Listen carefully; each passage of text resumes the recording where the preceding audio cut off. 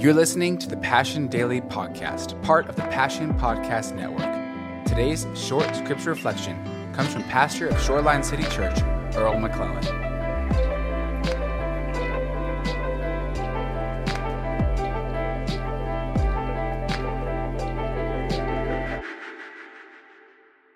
Keep going with me here, okay? Skip past chapter 5. Skip past chapter 6. There's some great stuff in there. Chapter 6, ooh, it's good. David dances before the Lord, with all of his might.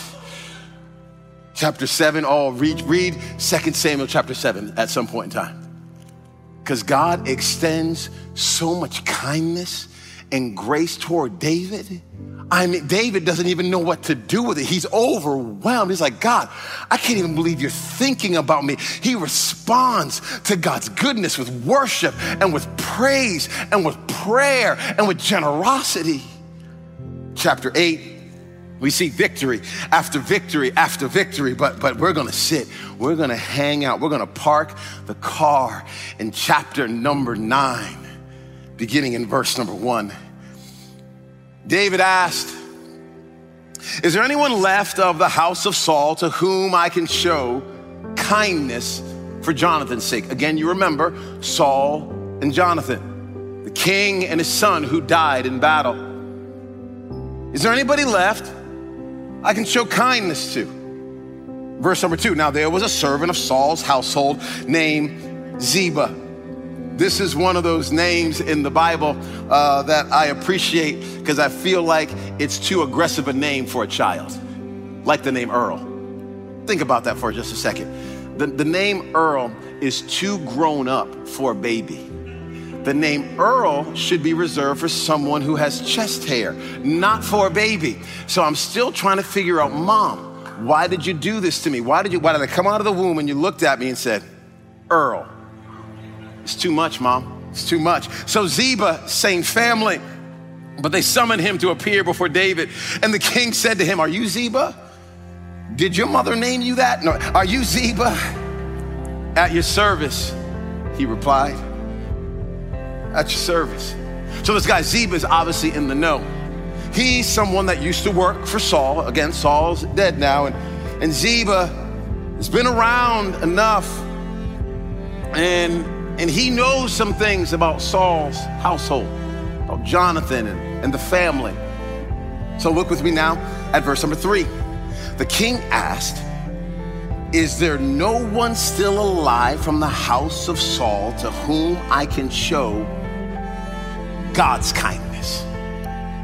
Remember, chapter 7, God's been really, really good to David. Matter of fact, God's been good to David really his whole life to even pick him to be king. Now, David has experienced this kindness, and now he wants to distribute this kindness because that's what happens when God gets a hold of your heart, that you don't just want to keep it to yourself. You want to share it with some other people. So now David is now king. He's in charge. He is the one that's running things. He's like, is there anybody else of that household to whom I can show kindness? Here is where you and I get a little wink that this is not just a picture of David and Mephibosheth and Ziba. No, my friends, this is a picture that's going to be pointing us to something that's going to be happening years down the line. Even though around this year 1000 BCE where David became king, years and years later, Jesus Christ is going to show up and there's going to be some kindness that God is going to extend. As a matter of fact, in Romans chapter 2, verse number 4, the Bible tells us that it is the kindness of God that's intended to lead us towards repentance, that God's kindness, God's goodness, God's mercy is intended to lead us towards repentance, that his kindness is not there to just cover up our sin and say, oh, there's no such thing as sin. As a matter of fact, his kindness says, hey, I expose that sin, but I love you despite it. Come on in. I love you. I'm with you. I'm for you. And we taste that kindness and it draws us in to saying, I want to turn from my own way and go your way. So now there's something bigger going on here. This is not just about 2 Samuel 9. This is ultimately a story about our glorious God and his fame and his renown. The rest of verse number 3, Ziba answered the king, there is still a son of Jonathan. He is lame in both feet. So now here is Mephibosheth. He's on the scene once again. Last time we heard about him was in chapter 4. Now here it is in chapter 9, and we're hearing about him again. And the king says, where is he? Where's he at? And Ziba answered, he's in the house of Machir, son of Amiel, in Lo-debar.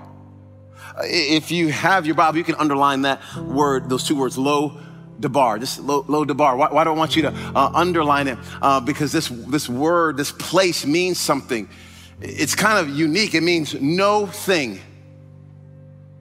Lo-debar means no thing. It's as if, another way of putting it is he was in the middle of nowhere.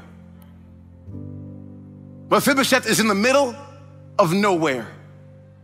I don't know about you, but throughout all this COVID pandemic and all the things going on in our world, everything from racism to sexism to human trafficking to all, it seems like things have been topsy-turvy all over the world. And at times I felt like I'm in the middle of nowhere. It's like, where do I even fit? Some single people, maybe you're feeling like that in your relationships, like I'm in the middle of nowhere. Maybe you're even married and you're feeling like I'm in the middle of nowhere. What, am I going back to school? What's going to happen with my job?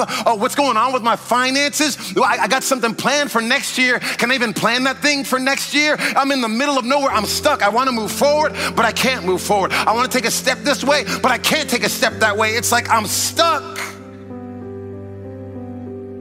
I'm stuck. Can't say this, can't say that, can't go here, can't go there. I'm stuck. And this is Mephibosheth, 5 years old, playing. Someone accidentally hurts him. Not all the times you've been hurt isn't an accident. We all know that. But in this particular one, it's an accident.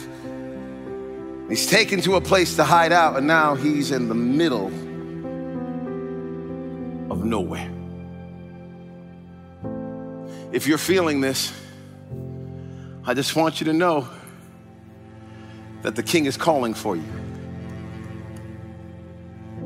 If you're feeling this at all, if you've had this thought run through your mind, if you've put yourself to bed at night and you've cried any tears, if you've wondered about the future, and if you've even questioned the goodness and the grace of God in light of the circumstances that you find yourself in, I want you to know that your name is actually on the King's lips. I want you to know that you might feel like you're in the middle of nowhere and forgotten, but the King of heaven is like, oh, no, I know exactly where you are. And then this is what he says in verse number 5. He says, I need you to go get him.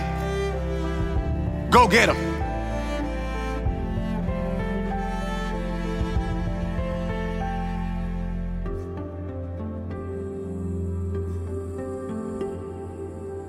Thanks again for listening to the Passion Daily Podcast.